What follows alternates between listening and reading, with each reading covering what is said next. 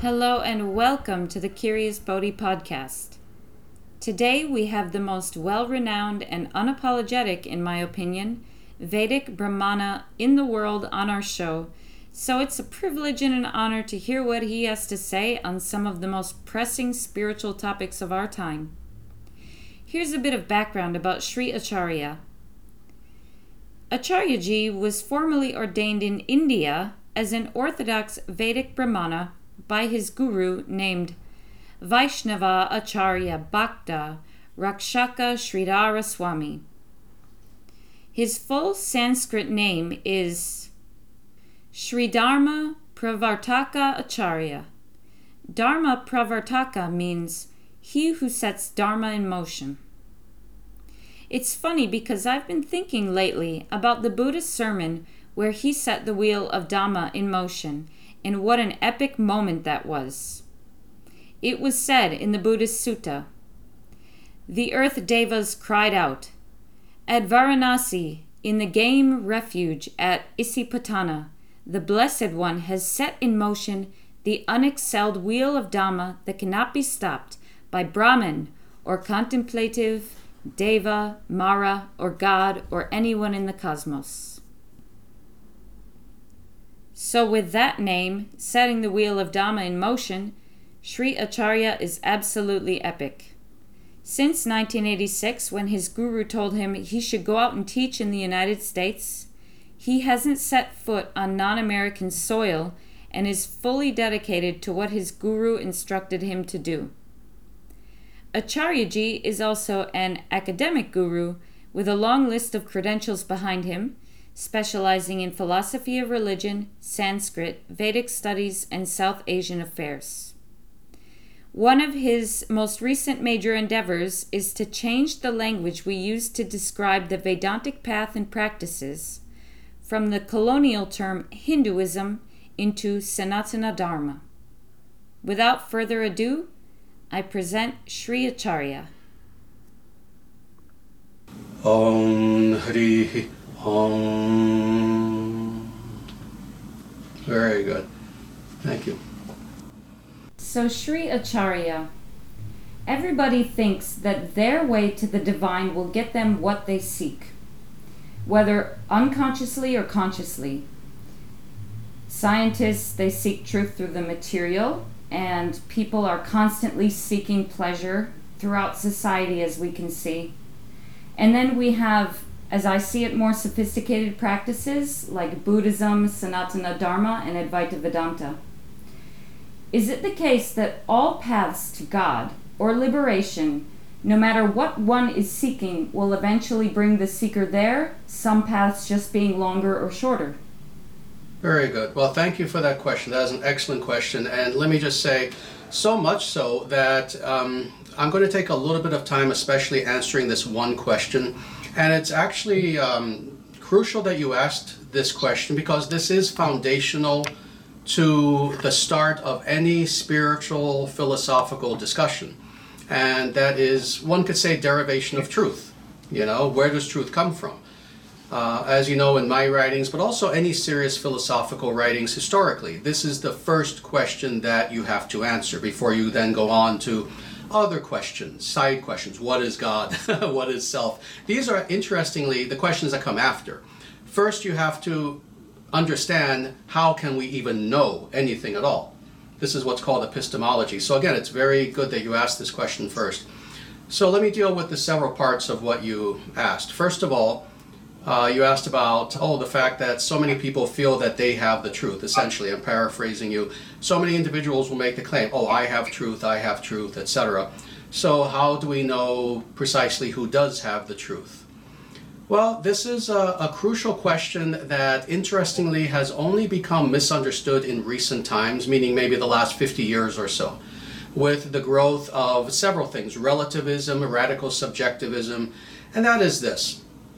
The idea that because there is a multiplicity of answers on questions of truth, well, therefore, what does that mean? In other words, the fact that you'll say one thing, another person will say another thing, a third person will say a third thing, etc. What does this mean? Well, there are several incorrect answers that people will come to as far as the meaning of this multiplicity of answers. The first of them is this. Well, the fact that there are so many people who will have so many different answers to the same question, whatever that philosophical question is. Let's say, what is God? Here, the most, the broadest of questions. What is God? Well, one person will say one thing, another will say another. One conclusion that one can come to is, well, because there's a multiplicity of answers, therefore there must be no answer. That's the first thing that some people might incorrectly come to, the first conclusion. The other conclusion is this. Well, there are so many answers, therefore they must all be right. Now, interestingly, I can see you nodding. With the second one especially, we can see that, well, of course, that's nonsensical. But truthfully, they're both nonsensical, and it's unfortunate that people would come to either conclusion. So let's deal with the first one first. Okay, so let's say that the question is, what is the nature of God? Person A will say one thing, person B another, and on and on. The very fact of multiplicity of answers does not negate the fact that there is an answer. That's the first thing to understand. So simply because there's disagreement doesn't mean that there isn't an answer. The very simple example that I give to this is just mathematics, just simple mathematics. You go into a room of people, let's say there are 5 people there, and you ask very simply, 1 plus 1 equals, who has the answer? One person will say, 17. Another person will say, a purple elephant. Another person will say something else, etc. Now, let's say they all get it wrong. Does this negate the fact that 1 plus 1 equals 2? Well, no, of course it doesn't. It just means that those people don't know. Let's say one person gets it right. Well, that person does indeed have the right answer. Now, we know that with anything that's factual, this is the case. That simply because there are many opinions doesn't mean that there isn't necessarily an actual truth to something. So this is something that is, again, very crucial to understand. And now, dealing with the second mistake that people make, saying that, well, there are so many different answers, they must all be right. It's also just subjective. So 1 plus 1 equals, maybe it is a purple elephant. Well, that's irrational. I mean, it's worse than irrational. It goes against common sense. It goes against empiricism, literally what we see with our own senses. It goes against mathematics. It is... it's intellectual lethargy. It's a type of laziness where we just say, well, because there are so many answers, they're all right. Well, we know that's not the case with anything. We don't operate our lives that way. And this is what's always funny, is whenever someone brings this up to me, whenever someone makes this claim that, well, everyone just has their own answer. Well, that person themselves, they do not live their life in that way. They do not live their life in that way. They know that if you are going to operate in this world in any way in which you live beyond the age of 1 year old, you discern. You discern. If you don't discern, you die. If you don't discern that, okay, let me see if a car is coming. Well, a car is coming my way, but it doesn't matter. The car is just an illusion. Let me cross the street in front of it anyway, and this car riding at 60 miles per hour, when it hits me, nothing will happen. No, you're going to die. We know how to discern. So interestingly, individuals who try to make this really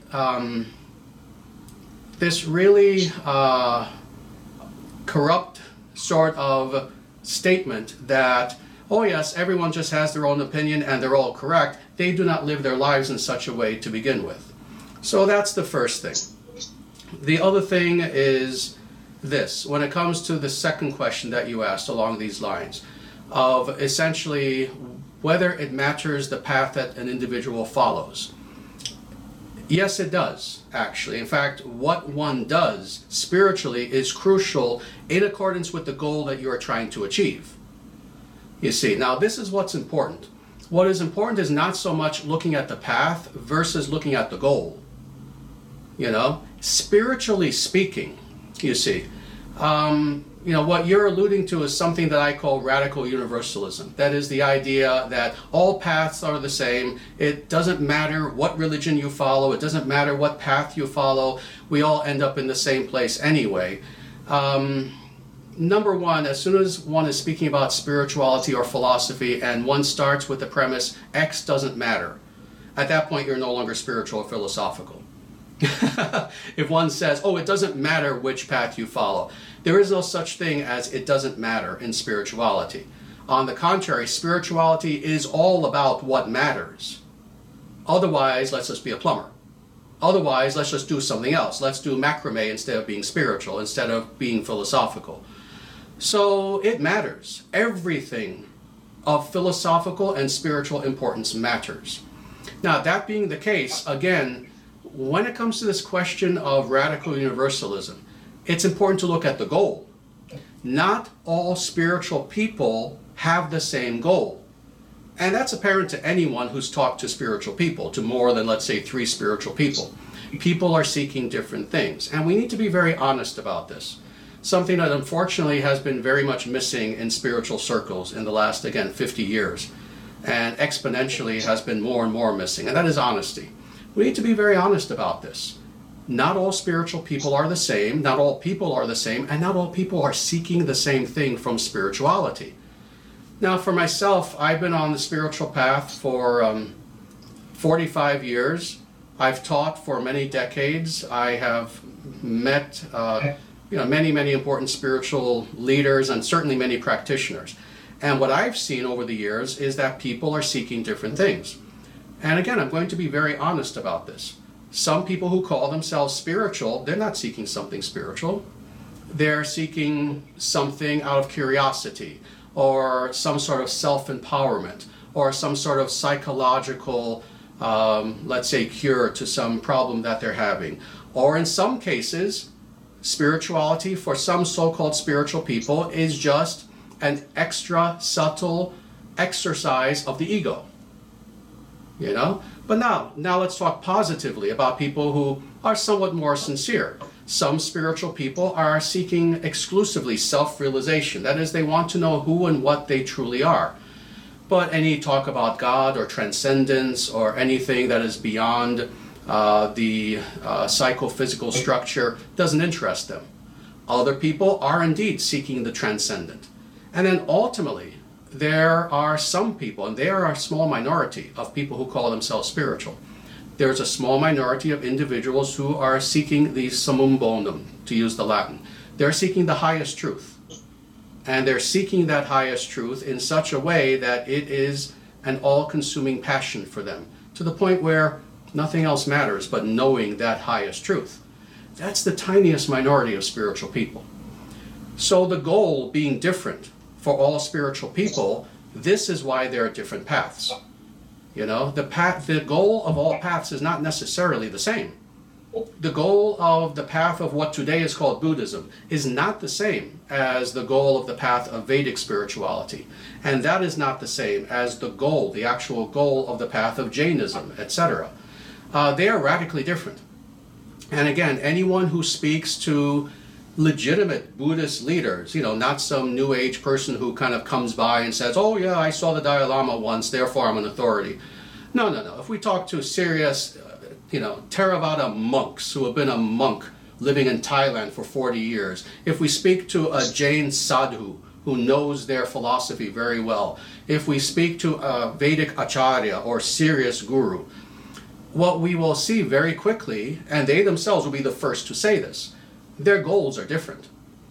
What the Jaina sadhu is wishing to achieve is not at all what the Vedic acharya or the let's say, Theravada Buddhist monk is trying to achieve. The goals are different. And for that reason, the paths are different. So this is extremely simple to understand. If I want to get to New York, I'm not going to get on a train to Los Angeles. Very simple. My goal is New York, not Los Angeles. If a person makes the statement that, well, just jump on any train or plane and, eventually you'll end up in New York.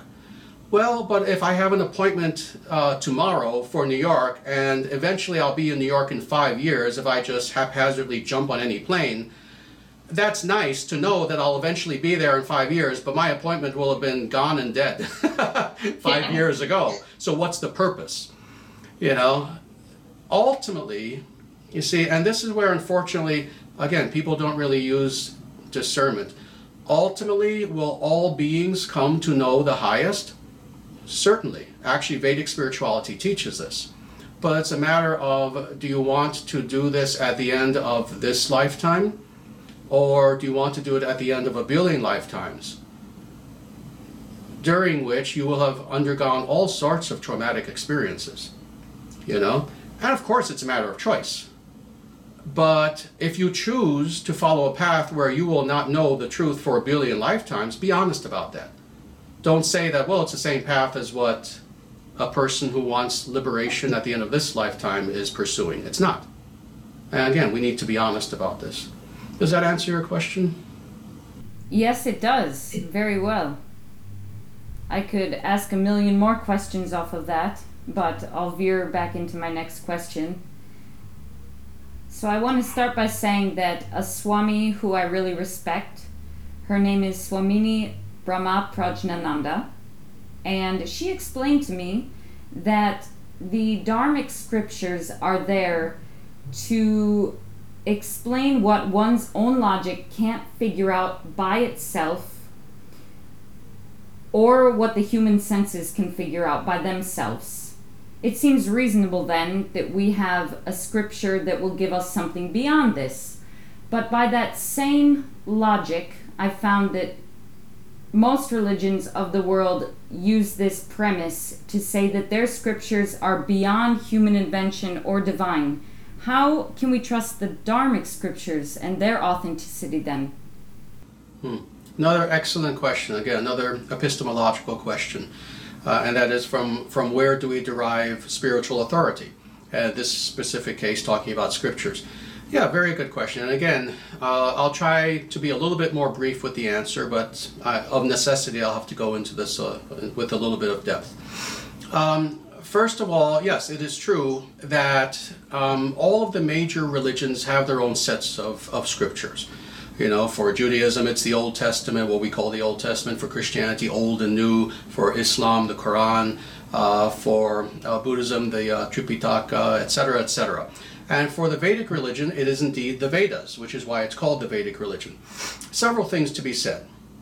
First of all, just like all religions and all paths are not the same because all goals are not the same, well, it's a logical extension that of necessity, the various scriptures of all religions, which are not the same, are also not the same.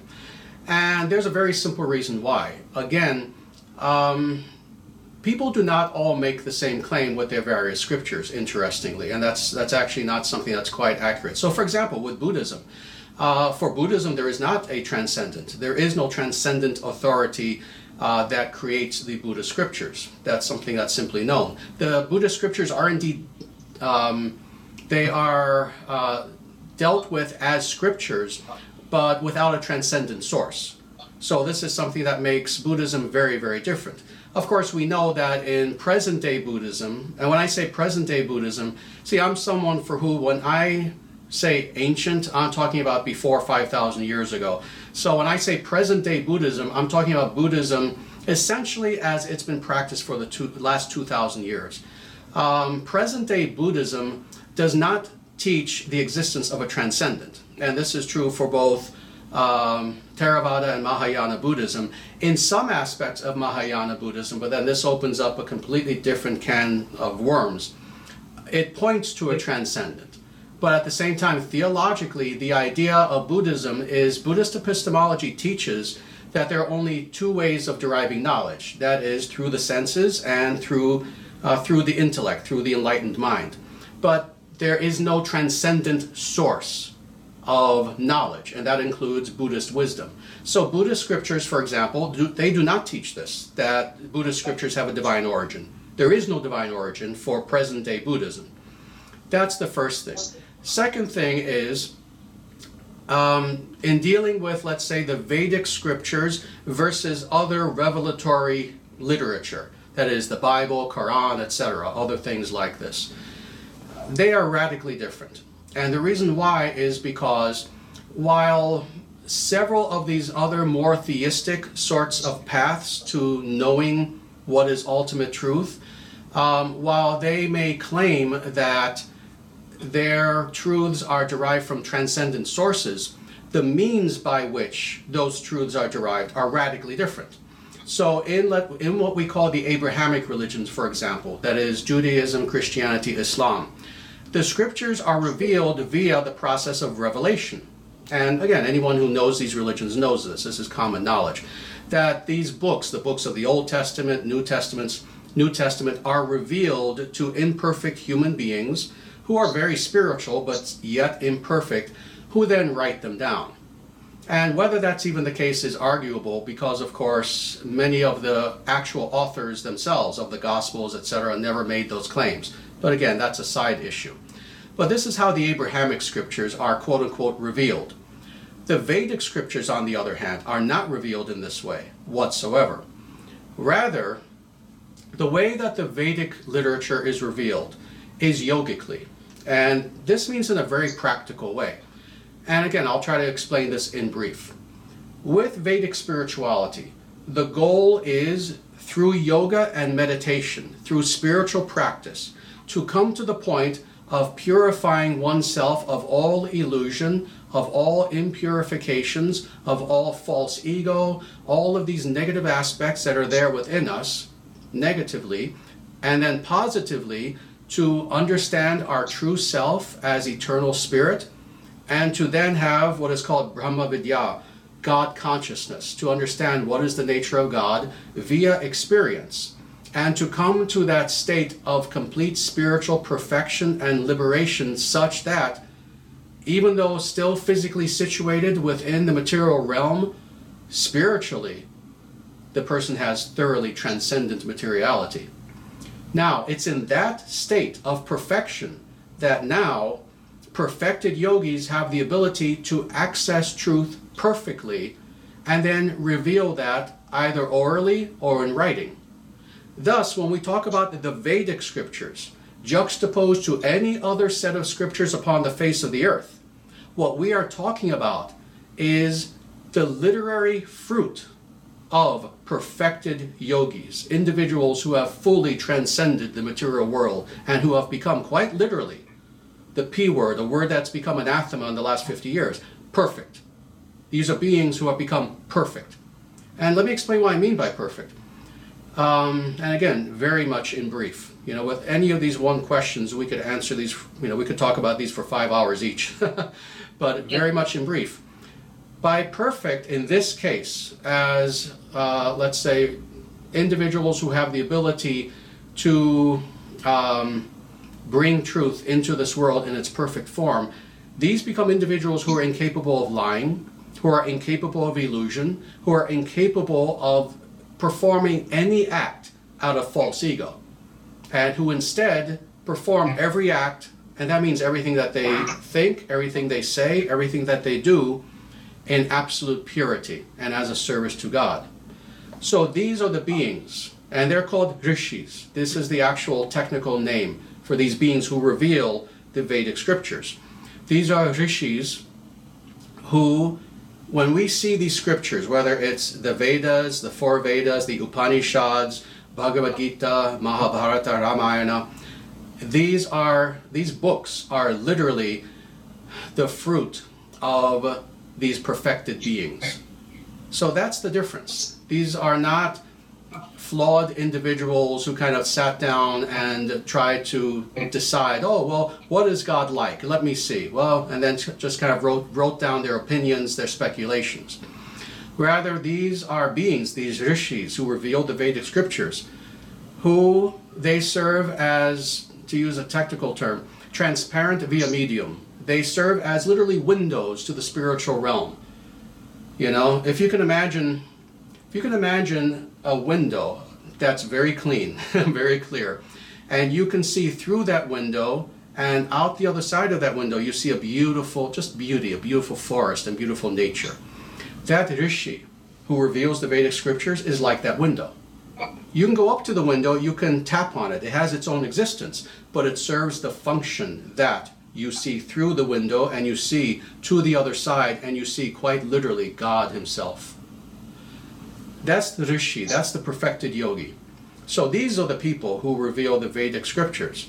So again, this is what makes the Vedic scriptures radically different from the scriptures of any other religion, is the process by which these scriptures even come into being. My next question is about experience. As you are familiar with Buddhism, and I know you've talked about this quite a bit, Buddhism stresses experience and obtaining wisdom through something tangible, not some pie in the sky or not some god somewhere else. So my question is, what role does experience play when we talk about Krishna as being the absolute? Experiencing Krishna. Certainly.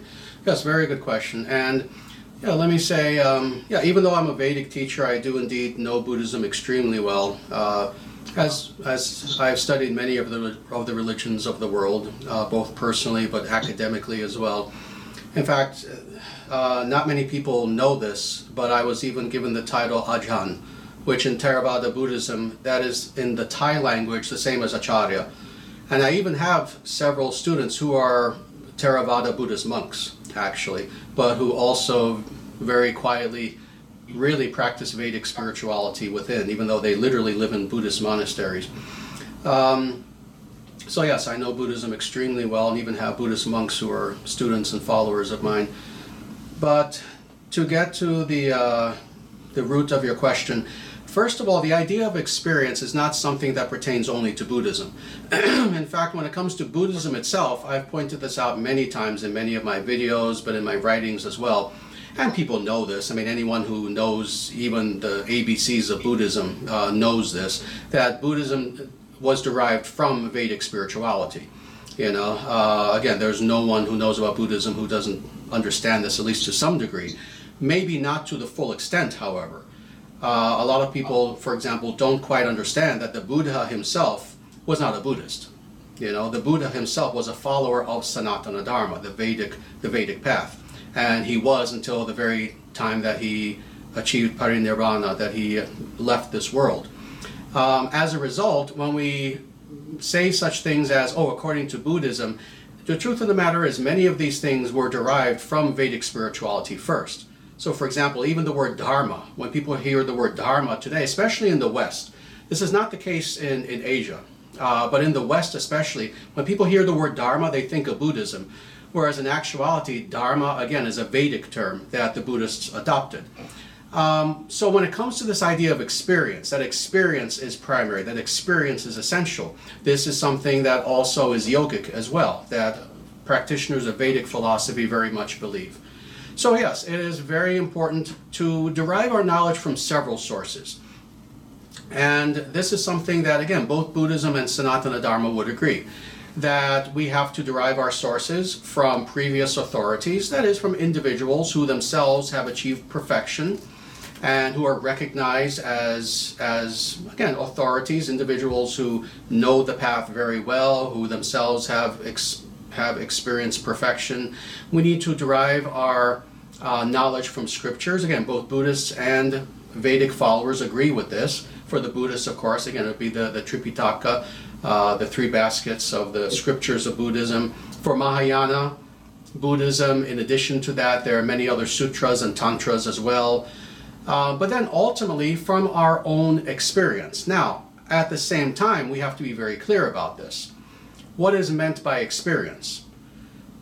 And this opens up an entire other can of worms that maybe in the future we will have to do an entire show about, just talking about authentic spirituality versus more modern, commercialized, New Age spirituality, and how the two have become conflated in a very unhealthy sort of way. Because when it comes to the idea of experience, for most Westerners, they don't have the ability to distinguish what is meant spiritually by experience. Anything that is an experience is considered to be a legitimate experience to a lot of, especially American, but now also European, New Age sort of folk. This is not the case with authentic spirituality. When we talk about experience, experience itself needs to be verified. It's not just that, for example, one individual sitting in a so-called meditation has some crazy, fantastical sort of imagery come up and, oh, now whatever that was God speaking to me and this is the truth. Oh, that's how cults are born.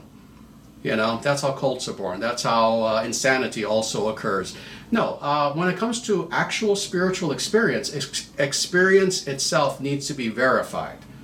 You know, because again, when you're sitting in a so-called meditation with your eyes closed and sealing yourself off from the external world, this is something that's very important to understand, is that unless you know what you're doing, and more importantly, this is why the role of guru is eternally of importance. Unless you have guidance, all sorts of interesting, some true, some the opposite of true, things can occur in that inner realm when you're sitting there with your eyes closed thinking that you're meditating. So how to verify that, yes, this experience that I'm having, it is actually real. Even if transcendent, even if not empirical, still it is real, meaning of the nature of reality, versus just an imagination on my part, wishful thinking on my part, my ego speaking to me on my part, you see. Suddenly I'm sitting in meditation, I start to hear a voice. You are God, you are the savior of the world, go start a religion and make yourself the center of it, etc. Now you just start a cult because that, what you thought you experienced was just your own ego, just your own false ego on steroids. You know, because now you think that false ego is somehow something spiritual. So this is why when it comes to experience, we need to have guidance, always. So an individual who locks themselves in a room and says, I am my own guru, and I read a whole bunch of books by New Age people, and I think I know something, and whatever experience comes to me, I'm just going to run with it. That's a person who's doomed to failure on the path of spirituality. Rather, in a very sober way with gravitas, taking spirituality seriously, what we do is we follow an authentic path, again, something that is time-honored and time-proven. We find an individual who likewise is a true spiritual adept. As far as what that looks like, we can very easily go into that either with this program or in the future.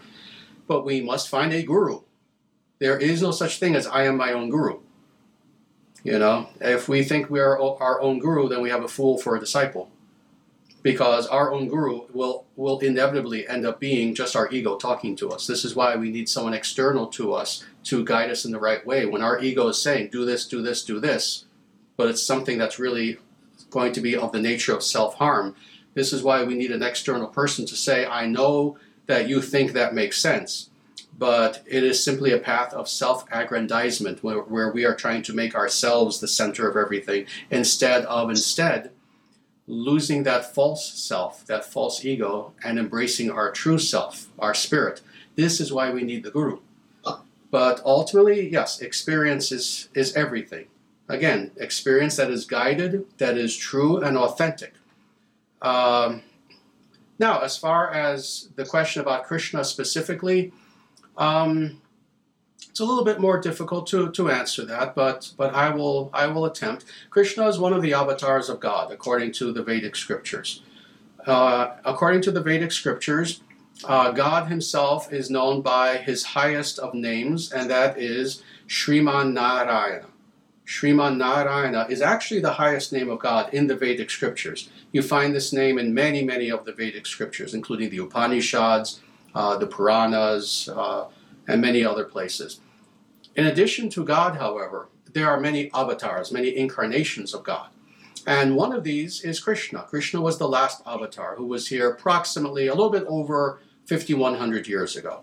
He was here at the very end of the last age, what's called the Dvapara Yuga, and at the very beginning of our present age, the Kali Yuga. And as far as how we know that Krishna is indeed an incarnation of God, well, first, because the scriptures say so, and they go very in depth into who he was, what he did, what his purpose in coming to earth was, etc. But then also, and again, this is something I'll try to answer in words, but it is indeed something that has to be experienced.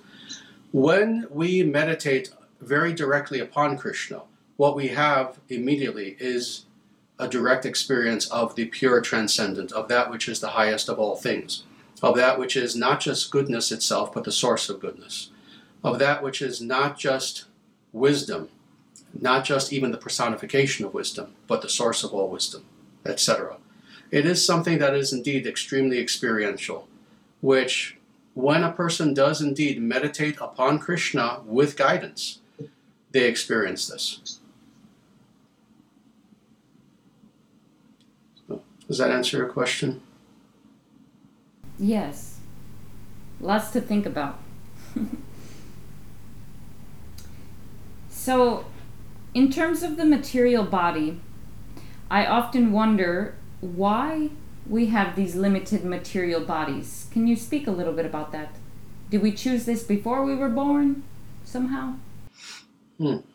Yes, good question. The reason why we have material bodies is because our previous decisions in life, our previous free will decisions, which then molds our attitudes, our ways of thinking, our ways of being, have given us these material bodies. So there are beings, for example, within the universe who don't have material bodies. They're still in bondage, but they don't have material bodies. They have energetic bodies. These are beings that sometimes we call gods, goddesses. They're also demonic beings. There are all sorts of beings who don't have physical bodies. As far as why one has one sort of form versus another sort of form, whether physical or not, that is indeed due to karma, And now when it comes to karma, I also have to explain what karma actually is in, again, an authentic Vedic and actually Buddhist understanding. Again, it's very unfortunate that in the modern West, many people have taken, on the one hand, a little bit of the authentic teachings of these ancient paths, but then mixed it with a lot of very modern commercial speculation and kind of mixed the two together. As a result, there's a lot of confusion about these very ancient terms. The term karma is not some recently created New Age sort of idea. There's an actual science behind karma. And again, interestingly, Buddhists, Jains, Vedic people, all are in agreement as far as how karma actually works. And very simply, it's this, and this answers the question as far as how we choose things and why we have a specific form, nama rupa, it's called in Sanskrit, name and form. Essentially, we are beings who are radically free. We are free agents. We are beings who, in reflection of God, who is the ultimate ever-free being, we also have freedom. We have freedom of choice. As a result, as individual beings, we make free will ethical decisions to either harm or to help, to either do something that is malicious or its opposite, to do something that is very benevolent toward other beings. When we make such decisions that very specifically involve ethics, then in that case, something becomes operative that is called karma, and that is that we are forming our future experiences in this world. So this is why when we talk about karma, it's unfortunate. Some people think that karma has something to do with fate, that, it was my karma that such and such happened. No, actually, karma has nothing to do with fate. On the contrary, it has to do with radical free will. Where we find ourselves now, either in a good position, bad position, for most people, mixture of the two, it was because of free will decisions in the past. Now, all that being said, some, again, more modern, new agey sort of people quite literally have the idea that we consciously choose everything. So, in that, to use the Tibetan Buddhist word, in that bardo, in that in-between stage, in between incarnations, they have the idea that, okay, yes, I am here, and for my next life, I have to learn such and such. So I believe I'll be born in a lower middle class family in Haiti, but I'm going to be born with a clubbed foot, and I'm going to do this and do that.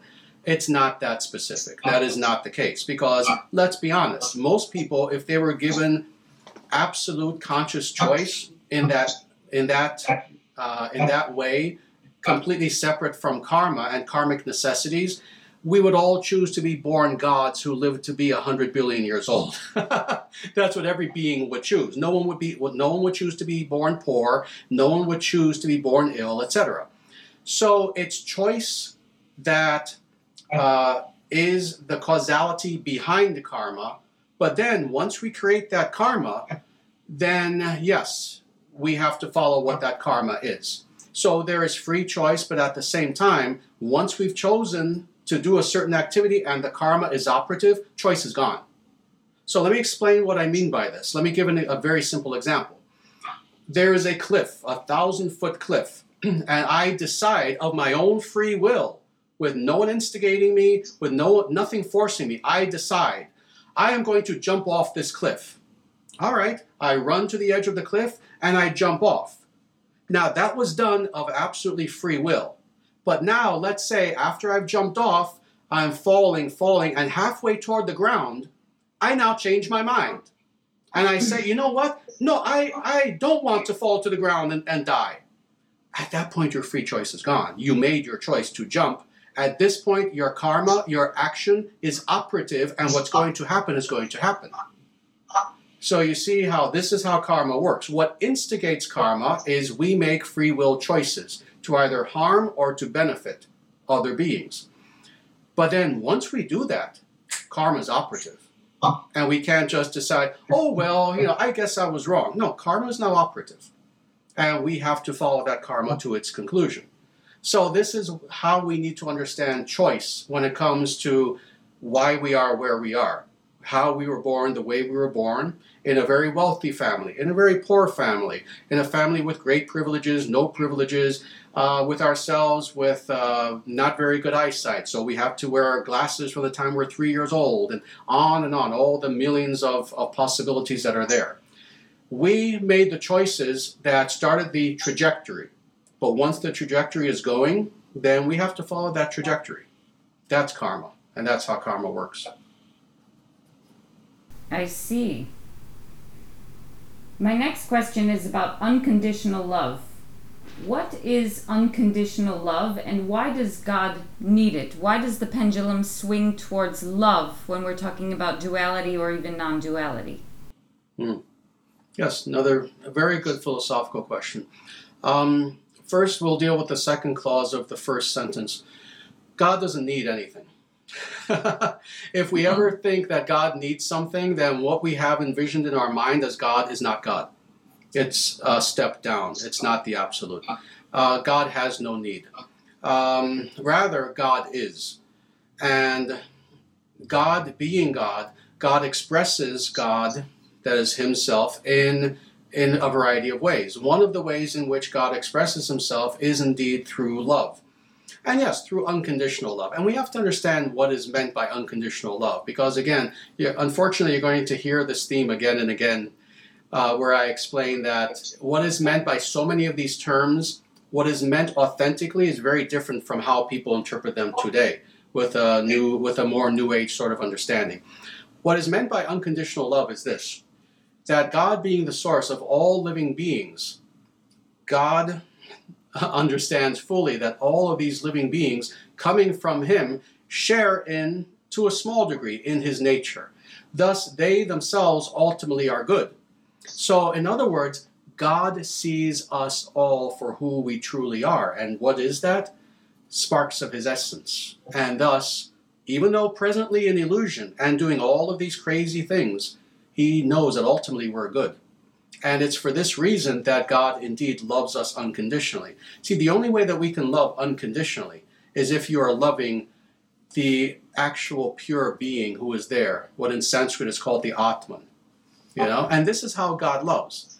You see, God doesn't see the external facades of who we are. We all see the external facades. When we relate to other people, we see the false personality. Again, literally the facade, the persona that's there. We see the body. We see, oh, this is a man, this is a woman. We make all these distinctions. And we treat people accordingly, in accordance with our own presuppositions. God doesn't do this. God doesn't see man, woman, for that matter. God doesn't see man, woman, dog, cat, God, meaning a god or a goddess, or a Buddha, a spirit being, or a ghost, or this, that, or the other. God sees through. God's vision penetrates all of these facades and sees the being for who they truly are, and that is a spark of his divine essence. That being the case, how can God not love that pure being unconditionally? So this is how God sees us, and this is why he loves unconditionally. Now, as far as the concept of duality, duality is indeed something that exists within the material realm alone, this idea of duality, and duality understood in the philosophical sense, not merely opposites, but ontological opposites, which is very different. And let me explain what I mean by these two. Again, these are subtle things of importance that so many people on the spiritual path don't quite get right. Duality is simply understanding that one thing is different from another. That's what it means to be a rational being. There's nothing wrong with this sort of discernment, discerning duality versus ontological duality. Now, with the idea of ontological duality, there is the idea that there can be something with real existence separated from the highest, separated from the spiritual, separated from God. That's the illusion. That's the illusion. So thus the idea that, well, okay, and this is, of course, an idea that sprung up in Abrahamism. The idea that, all right, there is God who is the source of all good, of all wisdom, of all light, of all love. Therefore, there must be an opposite. There must be this thing called the devil, who is literally the opposite. There must be some being who is the source of all evil, of all darkness, and et cetera, of all ignorance. Well, of course, that's an Abrahamic idea. In the Dharmic paths, there is no devil. There is no such concept as that. Because we understand that when it comes to the transcendent, yes, there is no duality. Rather, ontologically, what there is only that being who is the highest, and then all that emanates from that being, which also is nothing but good. So, but at the same time, again, some people use the idea of non-duality to justify irrationality. And we can't do that. No ancient spiritual path tells us to do that. Whether Buddhism, Mahayana, Theravada, Vajrayana Buddhism, whether it's any serious aspect of Vedic spirituality, whether it's Jainism, Bon, we are always told that we need to have discernment and we have to think rationally. This idea of the irrational as spiritual is something that's very modern. So the idea that, if you even discern truth from untruth, what is good from what is not good, you're just engaging in duality. No, that's not the case. Again, no serious spiritual path teaches this. Rather, we are indeed meant to discern. This is the nature of wisdom. The very foundation of wisdom means to be able to discern what is true versus what is not true. What is the path to follow that will lead to liberation versus that which will lead to its opposite, etc. So when it comes to philosophically, yes, we are meant to understand opposites and understand which of these two opposites will lead me to the goal versus lead me to the opposite of the goal. So this sort of philosophical discernment, and in a way duality, is good. And again, it's taught in all the ancient religions. But ontological duality is something that we try to transcend. So let me just sum it up in this way. Our goal as spiritual people is not, as some New Age people say, not to embrace the irrational, but rather to embrace the transrational. And again, there's a tremendous distinction. We're not meant to be irrational. We're not meant to be crazy people and lose the ability to distinguish true from untrue. No, that's something for children. That's not something for people who are serious spiritual practitioners or seekers. Rather, what we are meant to do is to understand the limits of the rational and to transcend that and to embrace actual spiritual experience. And that's different. But we embrace the rational, but then we also go beyond the rational. We don't reject the rational. We go also beyond it. We see its limitations. Mm-hmm. Does that make sense? Yeah, definitely. You've answered several of my inquiries in one question regarding non-duality, the Atman, and the personal ego. However, I would like to know still what role intuition plays in Sanatana Dharma. That's my last question, because intuition is usually voiced as something very important to get one where they're going. I feel intuitively that spirit is the right thing and that I should find a path to follow, but what role does that really play for you? Yeah, no, that's a very important thing to ask, actually, because yes, when we're dealing with the spiritual, of course, we are necessarily dealing with that which is beyond just the senses, beyond even just the conscious mind.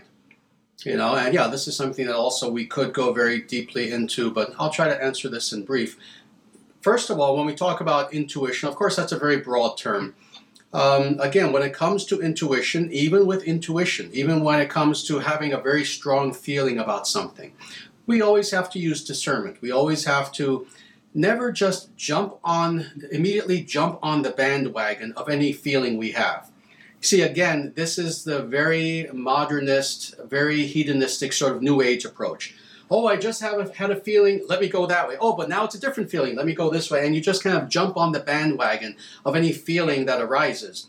Yes, several things. First of all, feeling itself in the more, let's say, terrestrial sort of understanding of that is not something that we are meant to go with. Because feeling can lead us astray. Rather, the word that you used was correct, intuition. That is something that is truly speaking to us from within. And even with that, we have to use discernment. In Vedic spirituality and yogic spirituality, very specifically, what true intuition is, it is called bodhi. That is one's wisdom faculty. Buddhi. Buddhi is it comes from the same verb root as bodhi, as Buddha, etc. Buddhi is our wisdom faculty. It is something that is an innate part of our very spirit, of our very essence itself. And that's something that can be developed. And once it is developed, indeed, it's a type of wisdom that is an unspoken voice that is there within us, that gives us a very good understanding of, oh yes, this is the path to go into, this is not the path. This is someone whose words I can trust. This is someone who, I don't know, I'm getting a bad, for lack of a better word, feeling, but it's something deeper than a feeling. It's something that, again, is an unspoken voice telling us, oh yes, this person's, I don't know, this person seems like a spiritual teacher and they seem to have some following, but when I'm in this person's presence, I just feel creepiness. And there's something telling me, oh, no, there's something wrong. Now, the thing is, that voice may or may not be right, but this is the important thing. Don't leap into anything until you fully explore what that voice is telling you. So, in other words, all right, this has happened, unfortunately, sadly, to so many spiritual people where there are so many thousands upon thousands upon thousands of people who claim to be spiritual authorities, leading satsangs, doing talks, doing seminars. They all have their videos on YouTube. They all have their websites, etc. And so many people, unfortunately, will go to one of these people or another. Sometimes they'll have a nice, pleasant experience, but sometimes the person just seems, again, very creepy. There's something off. There's something wrong about this person. When that occurs, the very best thing to do is, when your conversation with that person is over, go back home and reflect upon it. Truly reflect. And this is what I mean by reflect. Philosophically reflect. Reflect as far as the person's statements, as far as their behavior, etc. And in that way, discern whether that intuition that you're getting is indeed correct or not. Reflection. So yeah. Yeah, reflection. Intuition is, again, a very real thing, but even that has to be cultivated. It has to be developed with guidance in a very real sort of way. We have to make sure that we're not saying, oh, it's my intuition, where it's actually just our ego, it's just fear, it's just overexcitement about something. No, this is why one of the most important personal qualities that an individual on the spiritual path has to have is gravitas. In other words, you can't, like I said before, just jump on every bandwagon, willy-nilly without thinking about it. Rather, you have to be like a mountain in your own self. And when you're on a specific path and you're given specific claims that, oh yes, do this mantra and X will happen, or philosophical claims that, oh yes, what is the nature of God? God is like a bagel. In New Age circles, you'll hear all sorts of insane things. Well, it is your duty to have gravitas, to be like a mountain and not swayed by anything other than what you know to be absolute truth. This is what I mean by gravitas. Don't be like a feather, that anything that comes my way that gave me a little titillation, I'm just going to go with. No, be like a mountain. Be firm, be strong, be heavy. It's interesting. The word guru means heavy. You know, some people know that, some people don't. But the word guru, you can look this up. It means heavy. And what's meant by that? A true guru is like a mountain. They are unmoved by anything other than truth. And like a mountain, with a true guru, you can put your full faith in them. Just like you know, that mountain, I can have faith in that mountain. It is there. I can climb it, and no one will move it. Mm-hmm. In the same way, that's a true guru. A guru is someone who you can have faith that, that person is heavy. They have gravitas, gravity, and they are someone who is devoted to truth, and they themselves are not just kind of swayed to and fro by whatever fad is coming their way. A true guru teaches truth, the same truth in 2019 that was taught in 5019 BC. The same truth. The same truth. And they don't care what the most recent fad is. They don't care about who just had a book on the New York Times bestseller list and who's appearing on Oprah next week. They don't care about fads. They care about that which is truly eternal, Sanatana. Thus, this is why what I teach is what is called Sanatana Dharma, the eternal natural way that does not change, that is as eternal as is God. Excellent. We got through a lot. I wish we could go longer. We will have to do another show. But you answered many questions in a very logical way, and I'm going to do a lot of reflecting after this. Thank you so much for your presence and your logic, your words, and just blessing this world with what you do. It's amazing. And thank you for taking the time to be with us. Such an honor. Such an honor. Absolutely my pleasure. Thank you so much for the opportunity. And again, as I said before we actually started recording, very briefly, I just want to summarize this as we're being recorded, and that is, thank you also. Thank you for your show. Thank you for giving me the opportunity to share this truth with people. And this is what the world needs now. What you are doing, what I am doing. The world is now finally seeking authenticity and true spirituality, and in an honest way, in a real way. So let us definitely continue to awaken people, to help people, to relieve them from their suffering. Definitely. Take care. Namaste. Namaste.